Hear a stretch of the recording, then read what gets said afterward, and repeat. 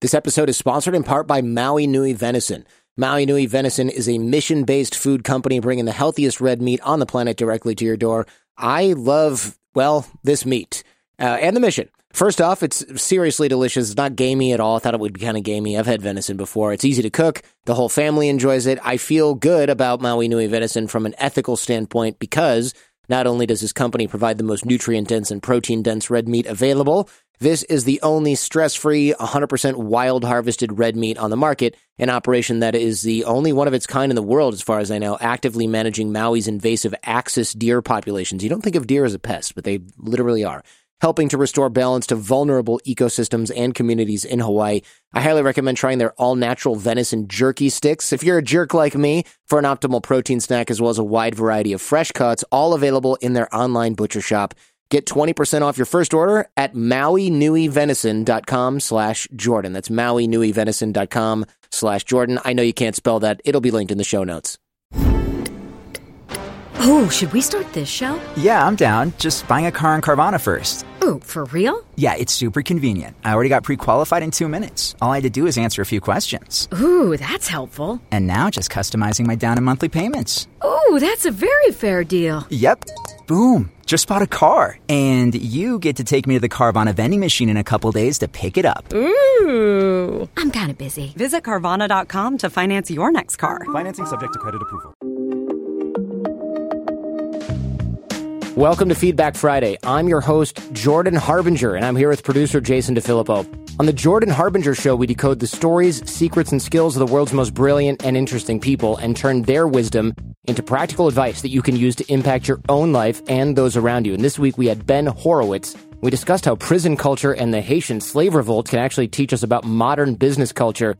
Always nice to have these non-obvious parallels and connections. Ben Horowitz is the co-founder of Andreessen Horowitz, super famous VC firm here in Silicon Valley. We also had Ryan Holiday. We did an interview that's different than what he's done on other shows here recently. A lot of candid conversation about ambition, doing work that matters, and the dangers of comparing ourselves to others, among many other topics.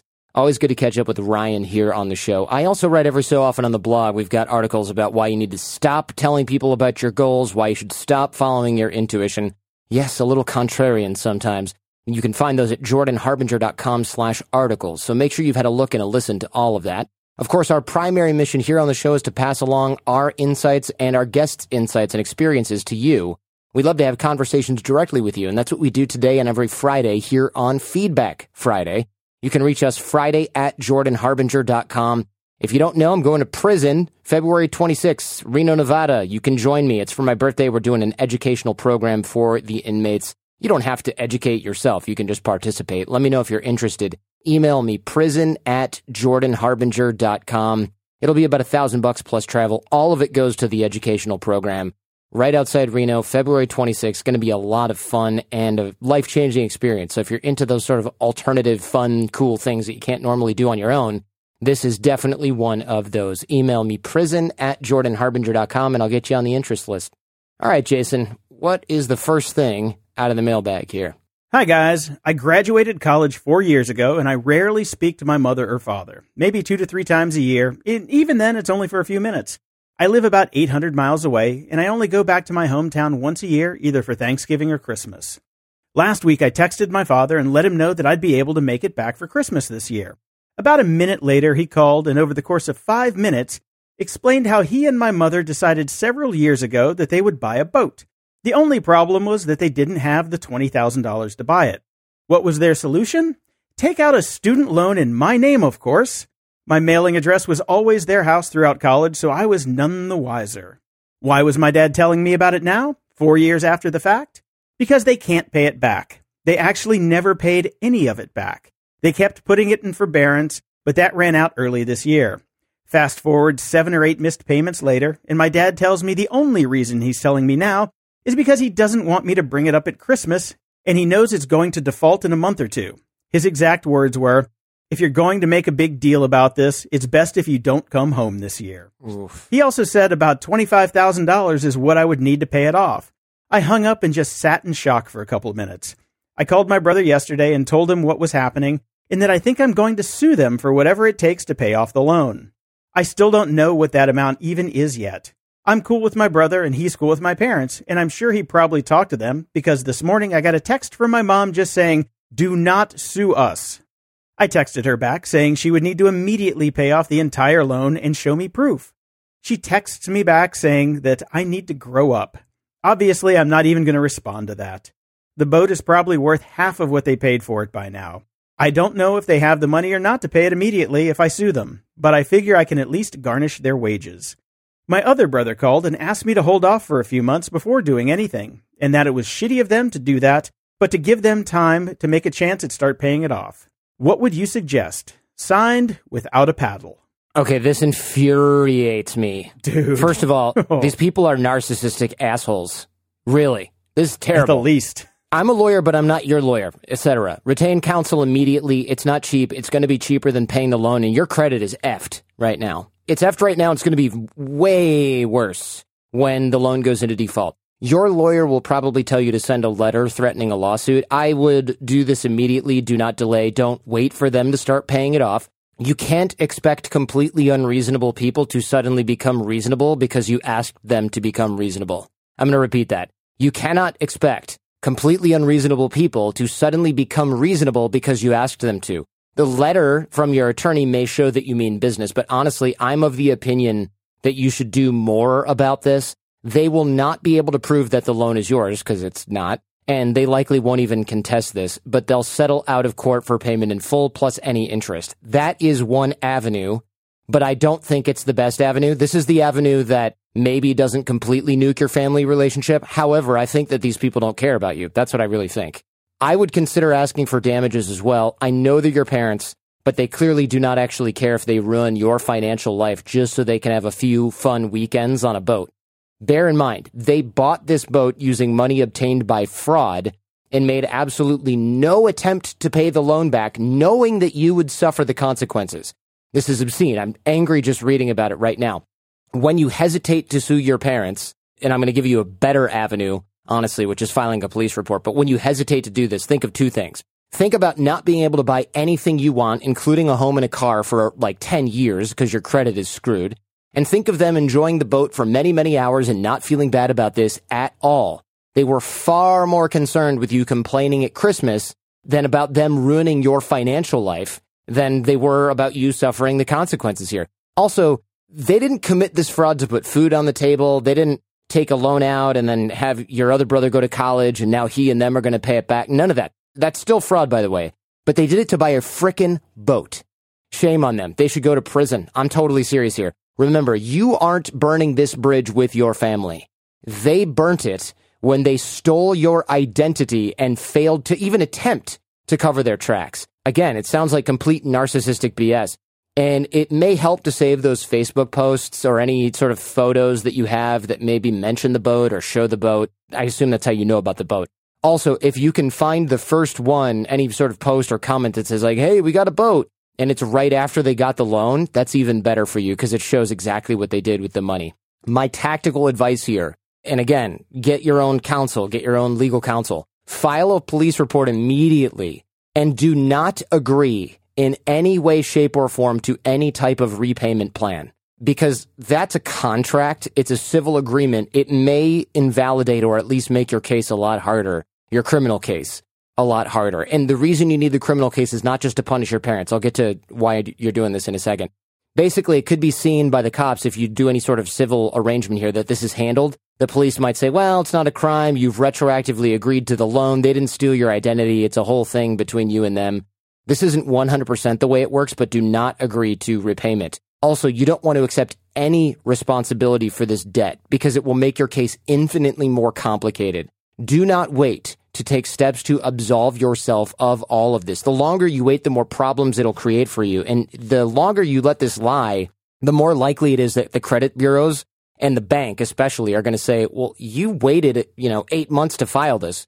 This makes me think that this isn't really something you're that upset about. So you're going to have to show you just discovered this. It's already been a while. If you file a police report, your credit may actually be repaired pretty much right away because this was not your doing. If you simply get it repaid, your credit is still in default. You're still screwed for years and years and years here. In fact, if you file a police report and this is a fraud case, the loan company, the bank, will sue them.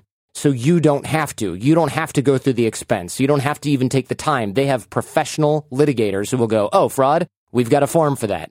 Suing is what you can do maybe after all this, oh, this is fraud, paperwork has been done.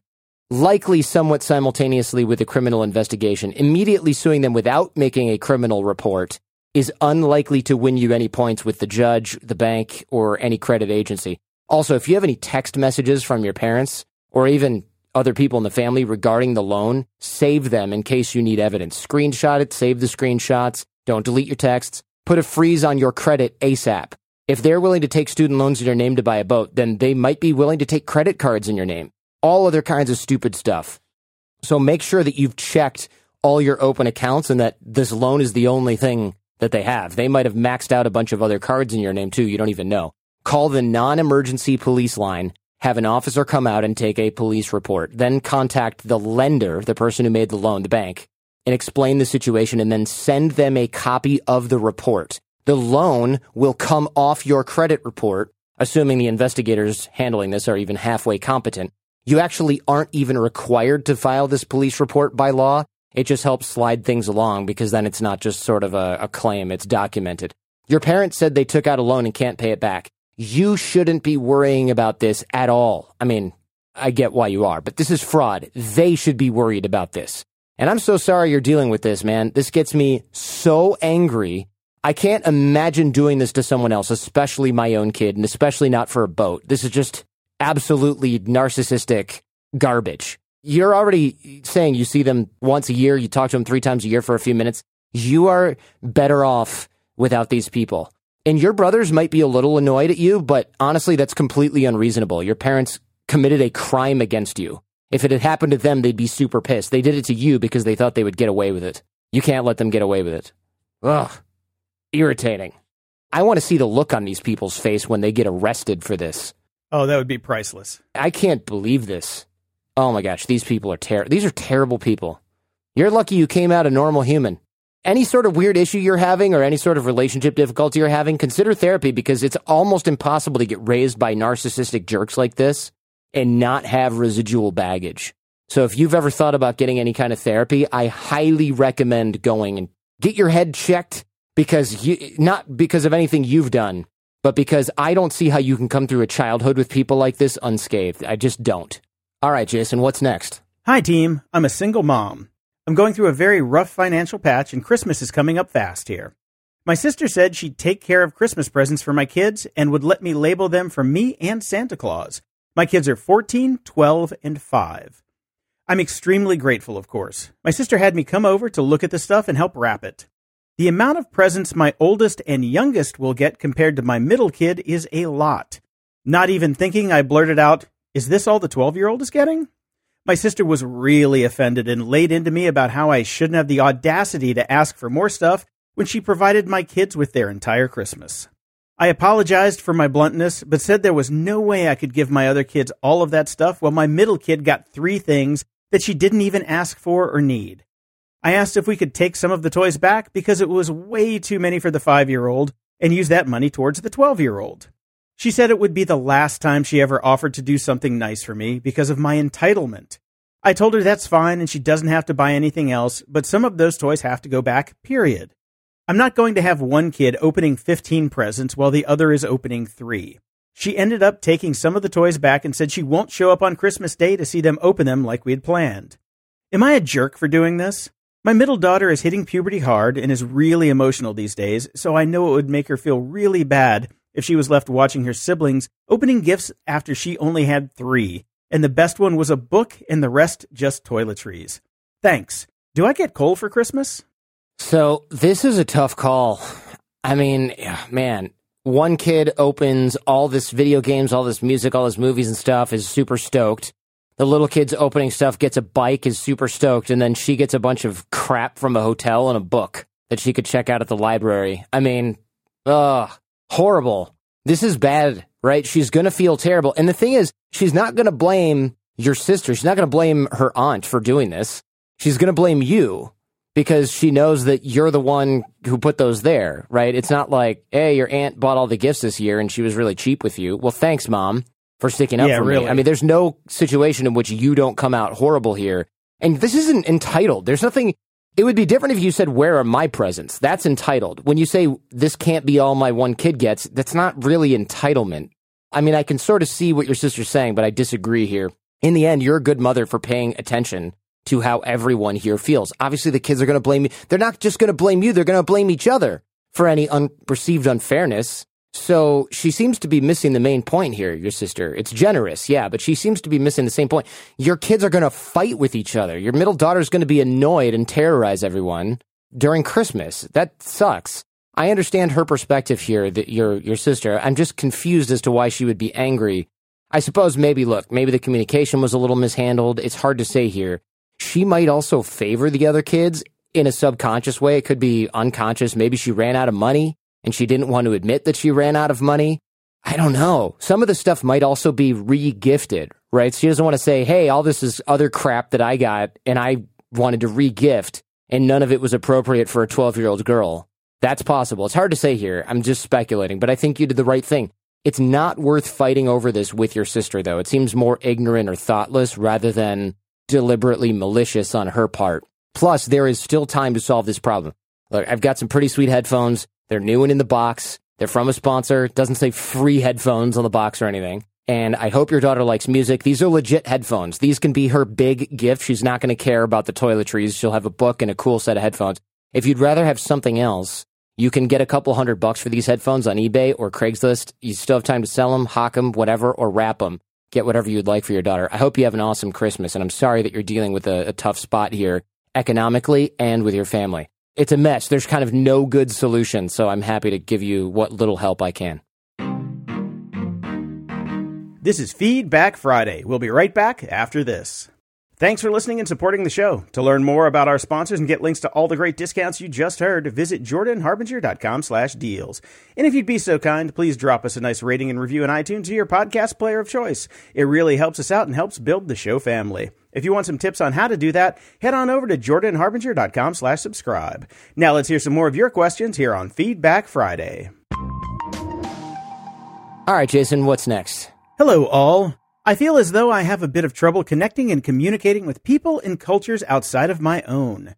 I'm college educated and pursuing a graduate degree in the sciences and generally live and associate with educated, cosmopolitan people of an upper middle class background. My line of work, natural resource management and research, frequently has me living and working in rural areas with characters like farmers, ranchers, fishermen, and hunters. I'm in rural Michigan, if that helps explain the culture I'm around. I often find it difficult to explain the work I'm doing, why I'm doing it, and why environmental regulations are put into place. I can explain and answer questions, but I can't quite do it in a way that's appealing and facilitates understanding. I do what I can to empathize, eliminate jargon, and find commonalities, but I still feel like there's a barrier preventing connection. The stereotype of science-y types struggling with social skills exists for a reason. I've worked hard to improve because I spend so much time interfacing with the public. Is there something I'm missing? How else can I bridge the gap? Thanks for the advice. In need of hick help. Well, tip number 1, don't call him Hicks. Yeah, tip number 1, don't call him Hicks. Exactly, Jason. I think this is a case for the tornado technique. So this is in 6-Minute Networking, which, by the way, if you're not in that course, it's free, jordanharbinger.com/course. It's an exercise to, in a way, and I say dumb down, but simplify what you do so that anyone can understand it. So if someone says, oh yeah, I do compliance for multinational corporations or risk management for multinational corporations, instead of saying that, you kind of do a game of reverse telephone. You want to make sure that when you tell someone, they can tell someone else what you do in a way that's understood. So if you do compliance and risk assessment or risk analysis for multinational corporations, what you might say instead is, I make sure sister corporations of my company overseas don't do anything illegal under U.S. law. Something like that. Or if you say, I do such and such and such and such risk analysis, you might say, I make sure that everything my company does in America and overseas is compliant with the laws of the country in which they do it. That's something that's easy enough to change. So if you're doing something with science and you're talking with people who might not have a background in that, what you do is just get down to the result.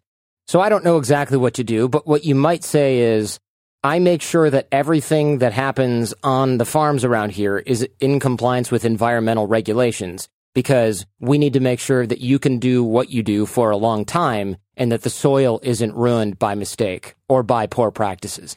You're going to want to rephrase that because you don't want to make it sound like they might be doing something wrong. So you're going to want to investigate that. You can get a much more full explanation for that in 6 Minute Networking, which is, again, free over at jordanharbinger.com/course. I do this a lot for engineers, Silicon Valley types, people who have really specialized careers that a lot of people don't understand. When you say teacher, doctor, lawyer, accountant, police officer, we kind of know what you're talking about. But if you've got a fancy or confusing job title or you're in finance or a technical field, you need the tornado technique, and that is in 6 Minute Networking. Have at it. All right, Jason, what's next? Hello, Jordan, Jen, and Jason. I'm a medical student, and I worked my tail off to get where I am today. Outside of school, I compete in pageants. When my colleagues learn about my hobby, some can be incredibly dismissive. I can see some of them withdraw and lose interest in me. I've even heard someone make a comment about my intelligence when they didn't know I was close enough to hear it. Pageants have put hundreds of community service hours and some very cool speaking engagements on my resume. I'm tired of people making assumptions about me and my capabilities over my extracurricular pursuits. I was wondering if you had any insight on how I can build my professional identity and network as a future physician without having to hide my personal interests and accomplishments. Thank you so much. Signed, Proud of the Pageants. What am I missing here? This doesn't sound like something you should have to work around or hide. So to me, it sounds like people are just jealous or something. I'm so confused right now. I'd say this is a screen for some folks. If they're angry about this, that to me just sounds really petty and ridiculous. If you get a chance to ask someone what they don't like about this, maybe go that route if you eventually build a relationship with someone. Honestly, this just sounds like jealousy, like a jealousy thing. I also think some folks see this as maybe it's degrading to women, so maybe they see you as complicit in that. But I can really only speculate here. It seems pretty crappy to treat someone as less than because they're doing something that you don't approve of, especially when that thing you don't approve of involves hundreds of hours of community service and things like that. It's hardly a way to change something you disagree with. So I don't know what I'm missing here. That's the only thing I can think of. If I were in that scenario, I think I would find somebody who clearly disapproved of it and just straight up ask them what's going on. Because a lot of times meeting things like this head on, especially petty, sort of silent treatment BS, sometimes that can end it. Because they realize, oh, I've been called out and I have no good reason. They might not give you a great reason, but at least they'll know that you know, and the jig is kind of up on that. I think this is such a silly concern, not for you to have. I mean, of course you want to be well-liked at work, but I cannot imagine why somebody would blow you off because of this. Yeah, it's ridiculous. They're just petty people, and you don't want to be around them anyway because you're an accomplished, winner. Why would you even want to deal with people like that or who are going to look down on you? I mean, you're in med school and you're a pageant winner. Yeah. Screw them. Screw them. Yeah, that's where I'm at with it. You can't control these people's perception. And if you keep achieving like that, you're going to run into people who are pissed off just about that, period. Right. Anyway, sorry you're dealing with that. This is a good lesson in life that a lot of people aren't going to be happy for your accomplishments, and that's just the way it is. It doesn't mean that everyone's like, #hater. It just means that some people have unrealistic garbage that they're working through, and that's pretty much it. There might also be something else going on, or it could all be in your head. I don't know. All right, Jason, next up. Hey, J-Team. I've been with my current company for about 7 months now, and just now getting my feet under me to really start growing in my position. I work for a national bank, and because of my position, I have several monthly conference calls where I listen to different VPs, training consultants, etc. Would it be a good idea to reach out to these individuals, even if it's just a follow-up email thanking them for their time and information? I'm in a small market and want to get noticed by potential mentors or hiring managers outside of my geographic location. Any other thoughts or strategies to move up the corporate ladder? Love the show and keep the conversations coming. Signed, Spreading My Wings. I actually really like this idea. I think it's a great idea. Next time you have a conference call, find the attendees and their contact info. It probably will be on a calendar invite if you have one for the call, or they'll just be searchable in the company directory. And yes, reach out, tell them you appreciate their time and the information and that you're actually paying attention on the calls. You're probably going to, I would imagine if you're doing conference calls all the time, everybody who's presenting just thinks, oh God, nobody's even listening to this. It's even better if you can ask some sort of substantive question, but only if you have one. If you're just coming up with some fake question, it's going to be really transparent. Then pop these folks' contact info into your CRM or your contact spreadsheet. You all know I use Contactually, but not everybody wants to spring for that. Then keep those folks in a contact bucket for 90 days or so. That means you keep in touch with them every 90 days. That'll keep you top of mind, and you can ask them about opportunities in their area, in their branch, in their office, whatever it is, once you've developed a bit of a relationship. I think this is a great idea, a really easy way to add people into your network inside the company. I think it's a really wise, forward-thinking idea. So congrats on that. Definitely let us know how this goes. I can see this being very, very fruitful in your career in the future. Okay, Jason, next up.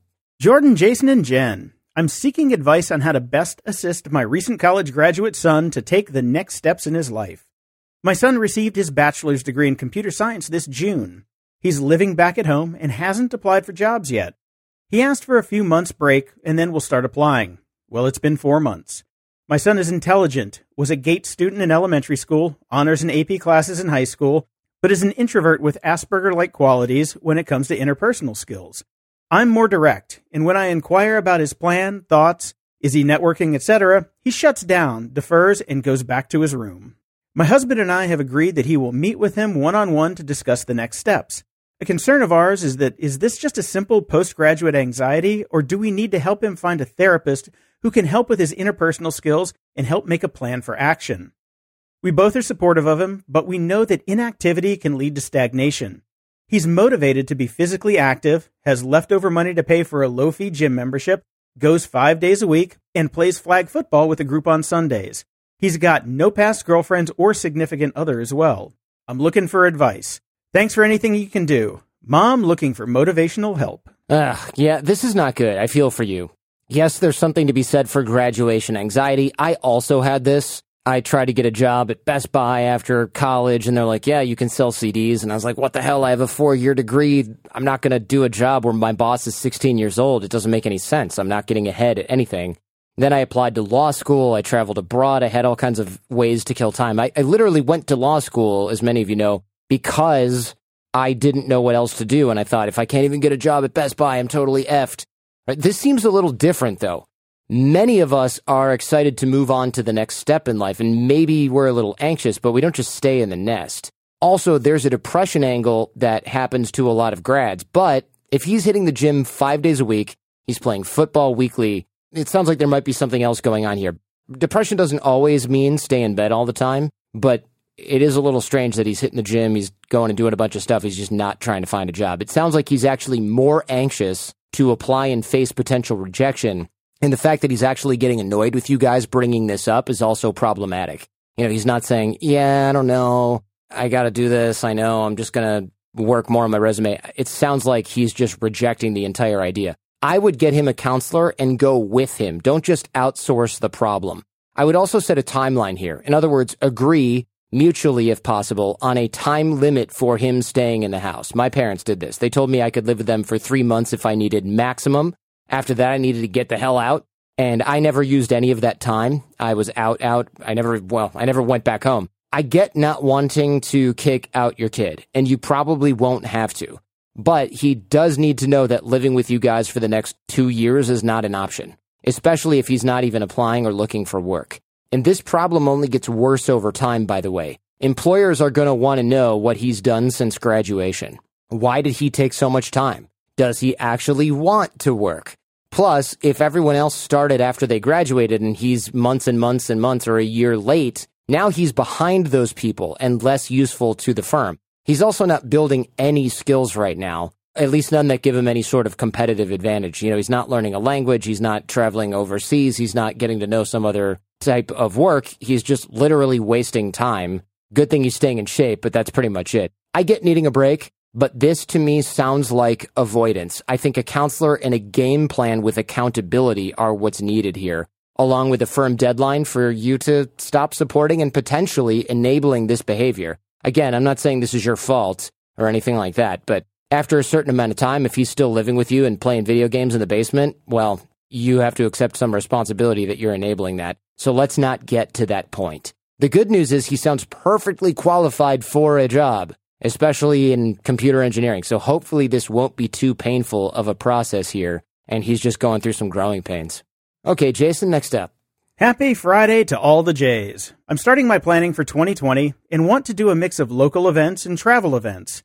There are 2 conferences that I usually go to every year, but business-wise they haven't been helpful. I'm wondering, how do you decide what conferences, events, etc. to go to during your actual annual planning? How is having your first kid going to change that for you? Thanks for all your advice. Best regards, The Proper Planner. Well, now I value my time much more, my home time much more since having Jaden. Jen used to come with me on all my trips, so going places was a much easier choice back then. Now, I've got kind of 3 pillars. This is not an exact science, but my 3 pillars are, all right, am I going to get paid? So money. 2, am I going to have friends there that I want to see, or am I going to make some new and great connections? So people. And 3, is the conference in a place I've wanted to travel? For example, maybe I'm not getting paid much. Maybe the crowd isn't my style or my industry, whatever, but it's in a 5-star resort on Hawaii, and all of that, of course, is comped or something like that. So trips I do each year, I do a family trip with the parents, both mine and Jen's parents, or just mine since we live near Jen's parents and see them much more often. I'm going to add a Jordan Harbinger Show team trip to that, so we're not sure where we're going to go, but I'm going to do something cool, hopefully take everyone someplace rad. I'm going to Bhutan. That's with a bunch of entrepreneurs. It's a great location. It's a highly curated group of friends and new people. And I go to this other event that is highly, highly curated. It's always in a great location. It's always a great event. And I pay to go to that. But for conferences, there's really only one main one that I go to, which is Podcast Movement. It's an industry conference. Everyone's there from all the big companies. And it gives me a chance to embarrass myself in front of my peers. And I take a few paid speaking engagements. But other than that, that's about it. I travel enough for the show, and I don't really want more on my plate unless it fills up 2 of the 3 pillars, again, which are money, people, and location. So if I'm getting paid, depends on the amount. If it's in a boring place, but if I'm getting paid and it's a nice place or I've got other friends there, I'll go. If it's in the middle of nowhere, but it's got a great group, then I'll go. So it really does depend on location, people, and money, and I try to balance those things. And you got to be really careful about that. Don't look at them necessarily in the most optimistic way. Don't say, oh, well, I might meet someone really cool at this, but it's unpaid and it's in the middle of nowhere. You got to think, what are the reasonable options for me here? Am I going to likely make some really good connections? If so, then go, especially if it's paid. And if you think the location might be really boring, but you're not sure, take a look, do some research. It's worth it because there's nothing quite like getting stuck in the middle of a city with nothing to do, realizing the crowd isn't your style, and you're doing some free gig for some company that you don't care about. I mean, that's a great way to start burning out, feel resentment towards what you're doing. Then you're going to want to turn down all of the good stuff, too. Here's a nice constructive way to do this. Dan Ariely, behavioral economist, he told me this. He goes, every time you're faced with an opportunity, think, would I do this next week? If it's next week, because when something is just generally next year, you're like, yeah, sure, my calendar's wide open. But then as we get closer, you go, oh, I'm really busy. I can't believe I have to go and do that. Think of it as, yeah, this is probably next week. Would you say yes? I would definitely go to Bhutan next week. I would definitely do a highly paid speaking gig next week. I would move stuff. If you wouldn't move stuff and do it, then you should probably say no. That's my rule of thumb. We'll be right back with more Feedback Friday right after this. Thank you for supporting the show. Your support of our advertisers helps keep us on the air. To learn more and get links to all the great discounts you just heard, visit jordanharbinger.com/deals. Now back to the show for the conclusion of Feedback Friday. All right, Jason, last but not least. Jordan, I hate winter so much because of the cold, dark, and the holidays. I get depressed and stressed and basically hibernate. It's now to the point where I dread and worry about it so much before it actually begins that it starts sooner every year. Other than self-care, is there something else I can be doing to ensure it doesn't get worse each year? What do you recommend for people with past abuse for whom the holidays turn into deep, dark, angry depression? Thanks, Summer Lover. This is called seasonal affective disorder, or it can be. I'm not trying to diagnose you with anything. SAD, which is very clever. Therapy is going to be huge here. Working with a therapist is different than talking to somebody that you trust. On the show, we often recommend talking to a therapist. We recommend BetterHelp. They are a great way to sort of dip your toes in the therapy water. Seeing a therapist can often be seen as taboo, something to be ashamed of. Therapy is really great, actually, but it doesn't always feel so good during a session. A good therapist doesn't always make you feel better when you're there, when you're doing the session. Often the goal is to challenge you, make you answer questions you've been avoiding because it's easier to pretend the problem isn't there. Force a third-party perspective into your own insecurities. That's what therapy can be good for. You can ruminate on stuff all you want. You can talk with friends and family, but a therapist really is sort of an objective third party. You might find progress that will improve your day-to-day functioning. Therapy can also be pretty inconvenient, and that's one reason that we recommend BetterHelp as well. Since all of it is by phone, video chat, etc., you can do it in a way that doesn't require you to find somebody, look at the reviews, go drive across town and park. Go to betterhelp.com/Jordan, and you can get a deal on BetterHelp, betterhelp.com/Jordan. Light therapy also works really well for a lot of my Michigan-based friends. When I was in law school in Michigan, I also had some SAD, seasonal affective disorder. I got one of those blue lights, and we can link to some of those in the show notes. Gets your body seeing some blue, red light when you're not getting as much from the sun during the fall and the winter, and it's best in combination with talk therapy. I've actually got a Philips blue light that I still use all the time in the winter. I love that thing. I've had it for 10 years. It's still cooking.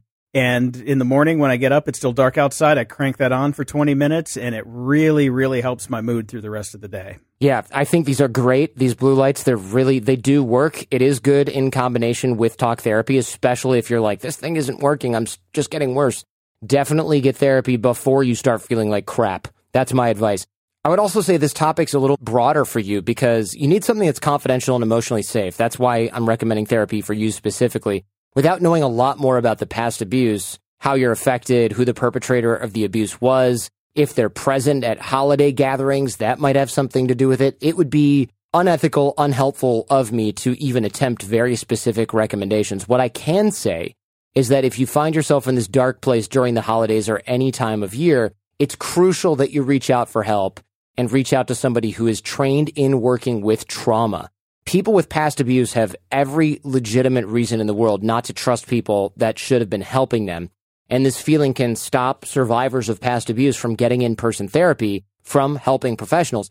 The mistrust is natural. It's an adaptive response to abuse. Most early or childhood abuse happens at the hands of parents, mentors, community members that should have been protecting them, but hurt them instead. So a well-trained trauma therapist knows how to work with survivors to establish safety and trust before diving into the past. So if you want to dip your toes in the therapy water, but you want to keep it on the low, you want to make it really convenient, try BetterHelp, betterhelp.com/Jordan for a deal on that. Honestly, life's just too short to dread half the year, especially the holidays, which are supposed to be a lot of fun. Life pro tip of the week. If you have aging parents, go through their bills with them, if they'll let you. Make sure they're paying fair market price for things like cable and energy. A couple of people have reported their parents were paying like $750 a month for electricity, $400 for cable because they had all this stuff. They had signed up for these plans years ago and the plans expired, so they just kept raising the price on them, and it's like it's on auto draft. So you'll find stuff in there that might make you pretty angry. Set reminders in your own calendar for when the different contracts expire. I was able to negotiate some stuff with my parents. My parents, for years, were paying $20 a month for AOL email, even though it was free. And when I called, AOL's like, oh, no, we offer virus protection. I'm like, they have a Mac. They don't need your fake-ass virus protection. Well, we offer technical support. I'm like, no, you don't. My dad's tried to call you guys. He's been on hold for 90 minutes at a time. And then you tell him, oh, that's not our app. It's your mail app. You got to call Apple. Like, no, just stop.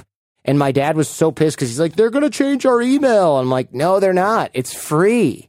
Jen was able to help her parents lower their car insurance by a few $100 a year because we called and asked for a lower rate. We were already on the phone with the insurance provider and we said, hey, what can you do for this car? And they're like, oh, well, it'd be this much. Well, why are we paying $400 then? Oh, we can lower it. That was it.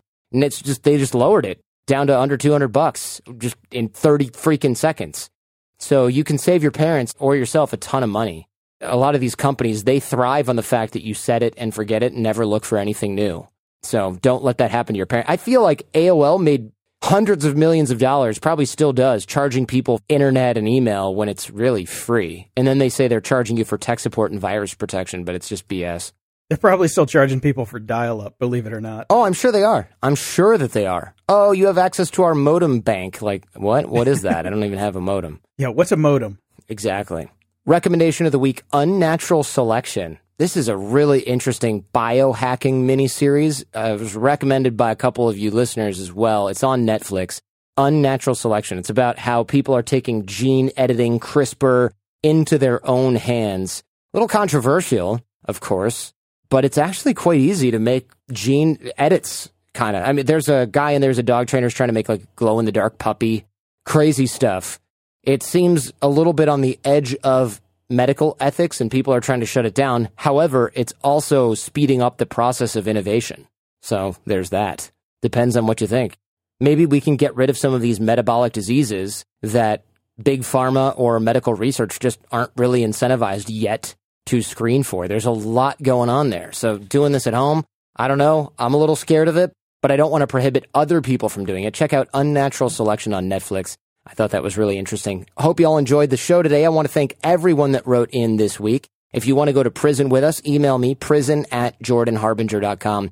Show notes for the episode can be found at jordanharbinger.com, and go back and check out the guests from this week, Ben Horowitz and Ryan Holiday, if you haven't yet. And if you want to know how I managed to book all these great people and manage my relationships using systems and tiny habits, check out 6 Minute Networking. It is free, jordanharbinger.com/course. And the problem with delaying it, you cannot make up for lost time when it comes to relationships. Dig the well before you get thirsty. These drills take 6 minutes a day. Ignore it at your own peril. jordanharbinger.com/course. I'm also on Instagram and Twitter at Jordan Harbinger. Great way to engage with the show and with me. Videos of our interviews are at jordanharbinger.com/YouTube. Jason? You can check out my tech podcast, Grumpy Old Geeks, where we talk about what went wrong on the internet and who's to blame. That's over at GOG.show or whatever podcast player you're listening to this show on. This show was created in association with Podcast One. This episode was produced by Jen Harbinger, edited by Jace Sanderson, show notes by Robert Fogarty, music by Evan Viola. Keep sending in your questions to friday@jordanharbinger.com. Our advice and opinions and those of our guests are their own. And yeah, I'm a lawyer, but I'm not your lawyer. So do your own research before implementing anything you hear on the show. And remember, we rise by lifting others. So share the show with those you love and even those you don't. We've got a lot more in the pipe. Very excited to bring it to you. In the meantime, do your best to apply what you hear on the show so you can live what you listen. And we'll see you next time.